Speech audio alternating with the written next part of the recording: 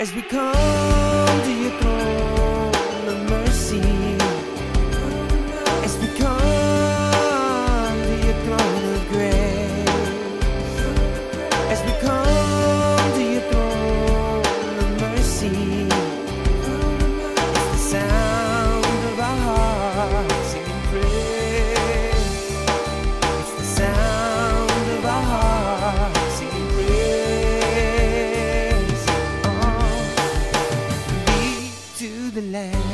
Welcome to Glory, the radio ministry of Calvary Chapel of the Harbor. Join us now as Pastor Joe teaches from the book of Proverbs, chapter 29. Why don't we go ahead and turn to Proverbs 29, verse 1, as we make our way through the Word of God. Proverbs 29, verse 1. As a way of reminder, the book of Proverbs is considered one of the books of poetry. There's 5 books of poetry. There's the first one's the book of Job, then the Psalms, then Proverbs, which we'll be looking at again tonight, Ecclesiastes, and the Songs of Solomon. Just to, again, as way of reminder, a proverb is a saying that conveys a specific truth in a pointed way, in a concise way. In other words, a proverb goes right to the point, straight to the point. And that's what I love about these proverbs. There's no, it just goes right to the point. So, again, proverb is a saying that conveys a specific truth in a pointed and concise way. I'll tell you, the book of Proverbs is a very, very, very, very important part of our Bible. Because in the book of Proverbs, as we've been looking at, this is where we obtain, the wisdom of God. Throughout the book of Proverbs, it talks about wisdom over 125 times. It talks about, either wise or wisdom. So hopefully, I hope by the time we get to the end of this book that we'll be a little bit wiser than we were when we started this book. And I believe it's all a part of applying these truths. Not just being hearers of the word, but doers, applying it. So 125 times it's mentioned. Again, just way of reminder, King Solomon, the son of David, was the primary writer of the book of Proverbs, and he was the wisest man that ever lived. Besides, who would the other person be? Jesus Christ, the God-man. So it's packed with good practical insight for all of us. So is that being a way of introduction? Let's dive into this wonderful book. Again, chapter 29, verse 1. Verse 1 says, "He who is often rebuked and hardens his neck will suddenly be destroyed and without remedy." I tell you, the Proverbs are probably one of the most cutting books in the Bible also. There's just some cutting stuff here. And I pray that as I read the book of Proverbs, and as I study it, I ask the Lord, show me what you're trying to say to me. And it can be very cutting because it's so easy for us to read the Bible and say, oh, that's for so-and-so, or, well, that, I hope so-and-so's listening, or, and we're never to approach the Bible that way. The best way to approach it is to say, Lord, I'm here right now, please speak to me, and God's word is alive. So the first verse right here, it talks about God's warnings, being often rebuked. When you're often rebuked or corrected, that word rebuked can be corrected, take heed, take heed to that correction. And I see wives are saying, honey, listen to this. But take heed when there's a correction. Truly, take heed to the correction because, God's not going to correct us for no reason. There's a reason why God corrects us. There's a purpose in the correction that God brings to us. And I'm sure you've all been there before where there's a warning, not to do this certain thing. And then you're like, no, that can't be God. And you keep going. Then there's another warning. You're like, no, I'm going to do this. And there's another warning. And then you end up doing it and you fall on your face and you realize, oh no, that was the warning of God. And we have to take heed to those warnings. And God is so gracious. God, He's going to continue to warn us. He's going to continue to send people to tell us the same thing. And a good way to figure out when it's of the Lord is when you're warned by somebody and then someone totally different comes up to you and then they tell you the same thing. I've had many people throughout the years come up to me and say, did so-and-so tell you that after a Bible study?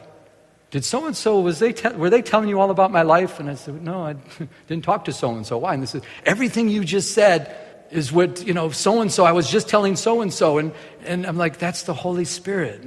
And there's warnings. The warnings go out. And sometimes we'll do that. We'll harden our heart. We'll think, well, that's because they talked to so-and-so. That's why they're telling me this. And sometimes we can harden our neck. Harden your neck means being stubborn. You think of people that are stubborn. They're like this. It's like they're not moving. You're not going to tell me what to do. I'm going to do and they're just like, they're rigid, and they're just like, no, this is what I'm going to do, and don't tell me. And you don't want to be that way with God.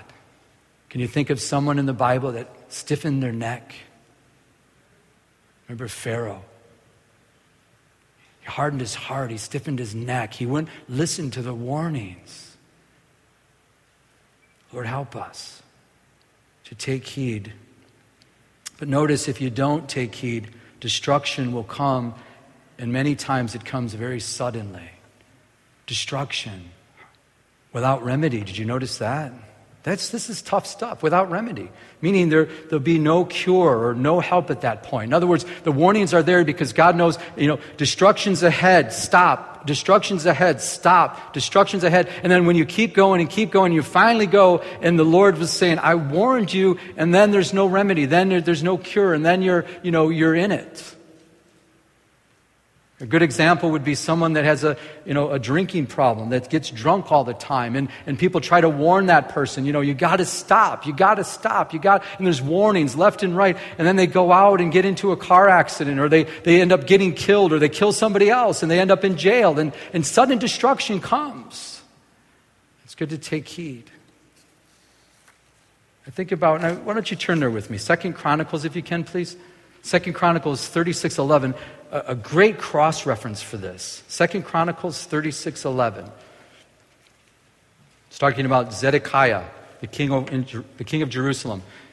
I just want to read this to you. I think it fits perfectly. Zedekiah was 21 years old when he became king, and he reigned 11 years in Jerusalem. He did evil in the sight of the Lord, his God, and did not humble himself before Jeremiah the prophet, who spoke from the mouth of the Lord. Jeremiah the prophet kept warning him to turn and to repent, and he wouldn't take heed, so destruction came. Then it goes on. It says, verse 13, he also rebelled against King Nebuchadnezzar. King Nebuchadnezzar was the king of Babylon. And the Lord kept warning and told through Jeremiah that King Nebuchadnezzar is going to take over. There's nothing you guys can do. It's already done. It's a done deal. Just submit to that. But he wouldn't do it. It says, who had made him swear an oath by God, but he stiffened his neck. Talking about King Zedekiah. Stiffened his neck, this is what we were just talking about, and hardened his heart against turning to the Lord God of Israel. Moreover, check this out, verse 14, all the leaders of the priest and the people transgressed more and more according to all the abominations of the nations, and defiled the house of the Lord, that's the temple, which he had consecrated in Jerusalem. And the Lord God of their fathers sent warnings. Here it is. Here's the warning that takes place. Here's the rebuke. Sent warnings to them by his messengers, rising up early and sending them the messages, because he had compassion on his people and on his dwelling place. So God, don't lose the picture. These leaders, these priests, they were rebelling against God. They were not doing it God's way. They were defiling the temple. So God in his compassion kept sending warning after warning after warning, saying, stop, or there's going to be destruction. But they wouldn't listen. So verse 16, but they mocked the messengers of God. Sometimes we do that. There's a messenger comes and we blame it on the messenger. So they mocked the messenger of God, despised his words, and scoffed at his prophets, until the wrath of the Lord arose against his people, till their, interesting wording here, right? Was no what? Remedy. Fits perfect, doesn't it? And if you know this story, it goes on to say that many of them were killed by the sword, and then the rest were taken captive to Babylon. They wouldn't take heed to the warnings, warning after warning. Let's turn back to our text, please. Proverbs 29, verse 1. I'm going to read it again. He who is often rebuked and hardens his neck will suddenly be destroyed, and that without remedy. A warning for us. Take heed Take heed when the Lord's saying something. Verse 2, when the righteous are in authority, the people rejoice. But when a wicked man rules, the people groan. When a godly man that's walking with the Lord is ruling, God's favor is on him. God's favor is upon the people. We see it throughout the Old Testament. We see when the righteous were ruling that God's blessing was there. When David was walking with the Lord, King David, the blessing was there. When various kings, when they were seeking God, God's blessing was there. But when the wicked would rule, God can't bless sin. God can't bless wickedness. He won't bless the wicked. He won't bless, I think this is a good verse for us just to be reminded. Let's do our best to vote, the best way we can. Sometimes it's so difficult, but to pray over our votes and to ask the Lord to show us. Because truly, when we have someone that's wicked in the White House, when we have someone that's wicked in Congress, we have wicked people ruling over us, the land gets polluted. There's a connection there. We have a president that is in agreement with gay marriage. That's against the Bible. That's just wrong. And we have to stand out for that and say, these things are wrong. We have to stand up for what is right. But when people are in power and they're not seeking the Lord, it affects the land. I know somebody even mentioned it. They says, well, I don't even know if this is true. It was mentioned about, when President Obama, ruled, that he was in favor of gay marriage and all that, drought hit the land. I don't know, was that? Somebody mentioned that. I didn't, don't know if that's, but it happens. You see it biblically. When wicked rule, the people groan. Because, check it out. Wicked people that do not follow the ways of the Lord, the Bible says that they're sons and daughters of darkness. And that's just the way it is. And they're ruled over darkness. That means they're under the sway of evil. And they're going to make decisions based on, not based on godly principles, not based on the Bible. And the people suffer from it. And God's hand, again, He won't bless that. An excellent cross-reference, Proverbs 14:34, righteousness exalts a nation. Check it out. But sin is a reproach to any people. Righteousness exalts a nation, but sin is a reproach to any people. That's pretty clear. If there's righteousness in the land, that nation will be exalted. God's blessing, I believe, has been on this land for many, many years. I believe one of the reasons, this is my personal belief, but I believe one of the reasons why God has blessed this land so much is because our stance for Israel for so many years. Because God, and there's no doubt about this, He will bless those that bless them. He will curse those that curse them. Talking about the descendants of Abraham, Isaac, and Jacob. And I believe God's blessing has been on this land because of that. I truly believe that with all my heart because He blesses those that bless His people. And I'm afraid if we start pulling away from Israel, what is going to, prophecy tells us that's going to happen. All nations are going to turn their back on Israel. So, that's going to happen one day. They're all going to turn. We're not going to stand. If, according to, prophecy, all nations will turn their back on Israel. But God is going to stand for Israel. And God is going to be the one that protects them. When these nations come in, as we read about in Ezekiel 38, we read about, Russia's going to come in, Iran's going to come in, and all these nations, these Muslim nations, interesting, all the ones listed are Muslim nations. They're all going to come in and invade into Israel because no one's going to stand with them. But God says He'll stand for them and He will protect them and He'll be with them. Another interesting thing, the Bible, talks about how, the Jewish people are never going to be uprooted from that land again. That's a promise. So when you hear people, worried about, the nations, I worry about the other nations. Everybody's saying, I'm worried about Israel. This is happening with Israel. We're so concerned. Oh, are you kidding me? That's like saying you're worried about Goliath and David. Are you kidding me? When I read that story with David and Goliath, poor Goliath, he's going down. And it's the same thing with Israel and with these nations that are going to come against them. It's very clear they will not stand up against them. And God's hand has been on them and has protected them for many years. Righteousness exalts a nation. Sin is a reproach to any nation, to any people. We need to pray for Israel, yes. We need to pray that the Prince of Peace will come soon. But I also think, with this verse, and just to let you know, we're going to go through to verse 14 this evening. We're going slow on these first few verses, then we're going to pick up some speed. So just to let you know how we're going to do this. I look at this verse also, I think of it in a personal way. When we allow the King of Righteousness to rule over us, there's rejoicing. When you allow the King of Righteousness, Jesus Christ, to rule over your life, isn't there rejoicing? We have reason to rejoice. We have the God of the whole universe. In the beginning was the Word, and the Word was with God, and the Word was God. He was in the beginning with God. All things were made by Him, and without Him, nothing was made that was made. And we have a personal relationship with Him, not only a personal relationship with Him, He lives inside of us, and we have reason to rejoice. But when we have a wicked ruler, we groan. And I again, want to take this personally, is I allow my life to be governed over by Jesus Christ, and He rules and reigns in my life, over my heart, over the things that I do, over my mind, and over my thoughts. There is such rejoicing in me, you can't keep me down.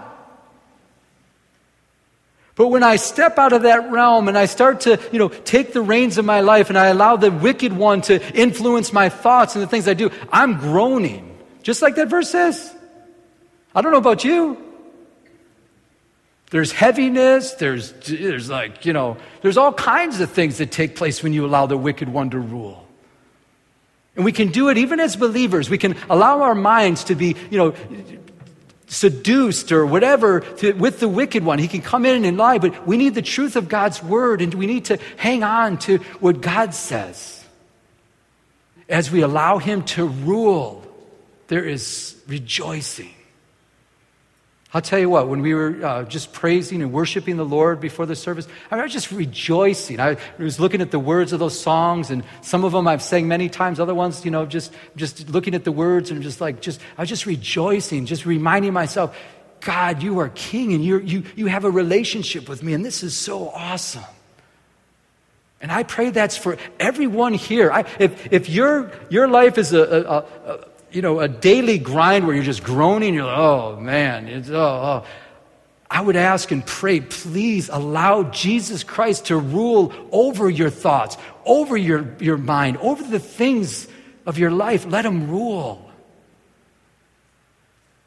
When the righteous are in authority, and you allow the righteous king to be in authority over your life, you're going to rejoice. But when the wicked man rules, the people groan.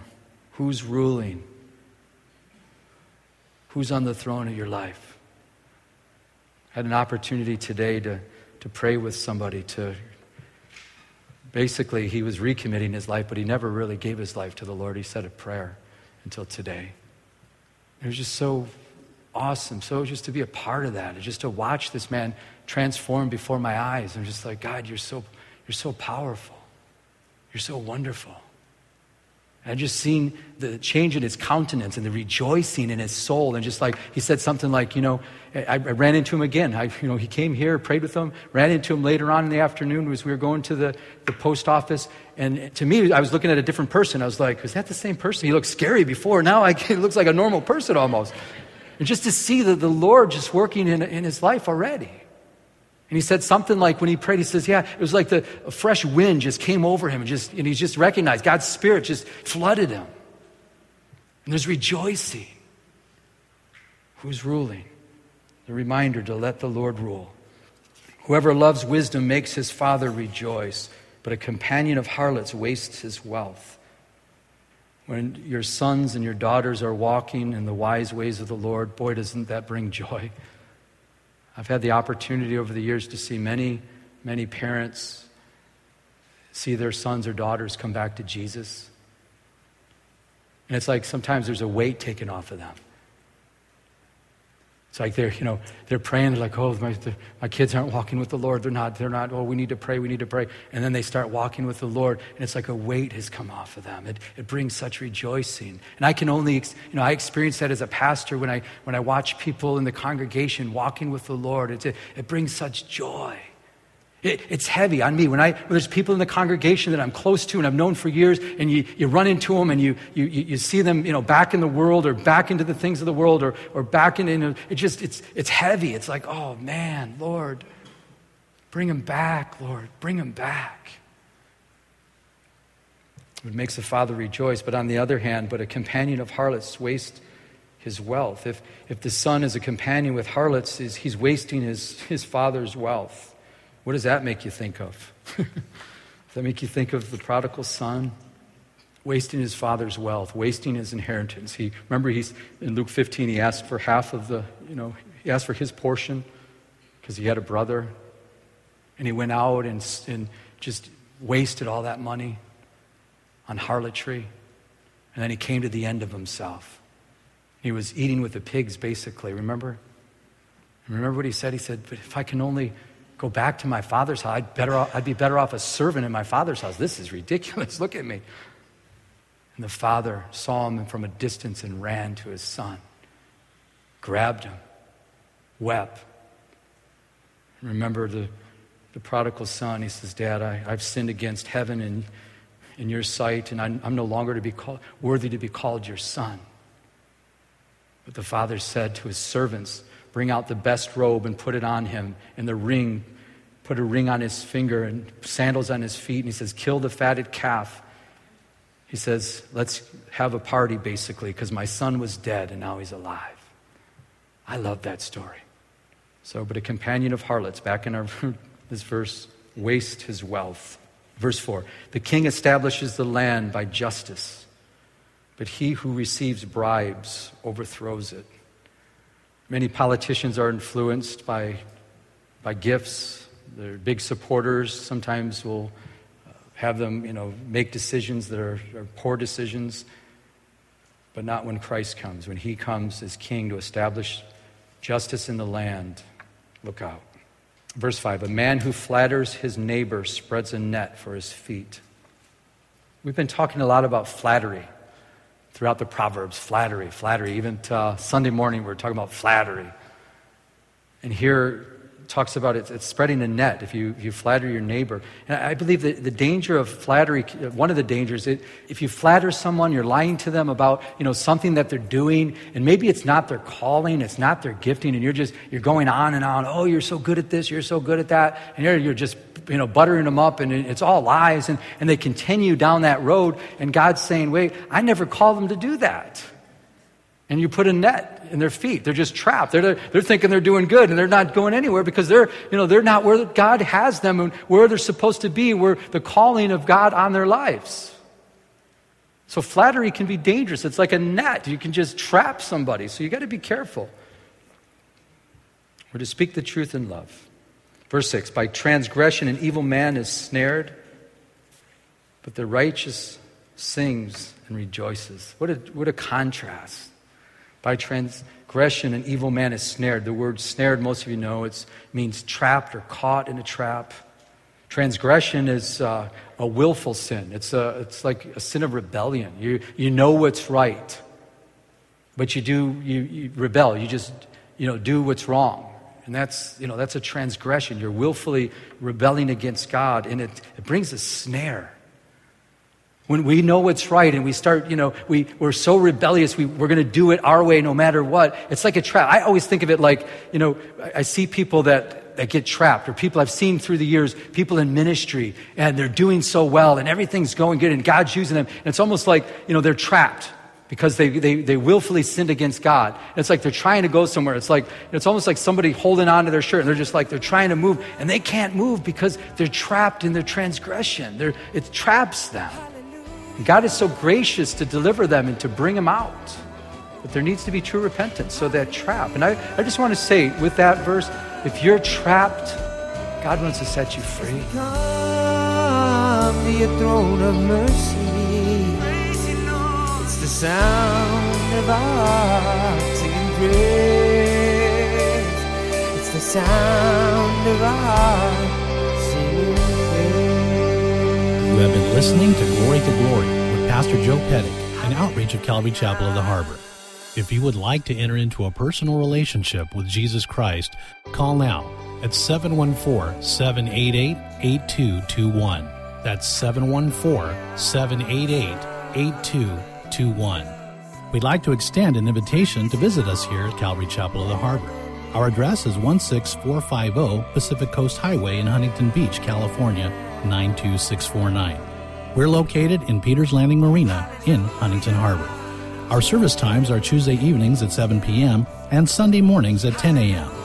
Now, may we continue to go to His throne of mercy as He changes us from glory to glory. As we come to your throne of mercy, it's the sound of our singing praise. It's the sound of our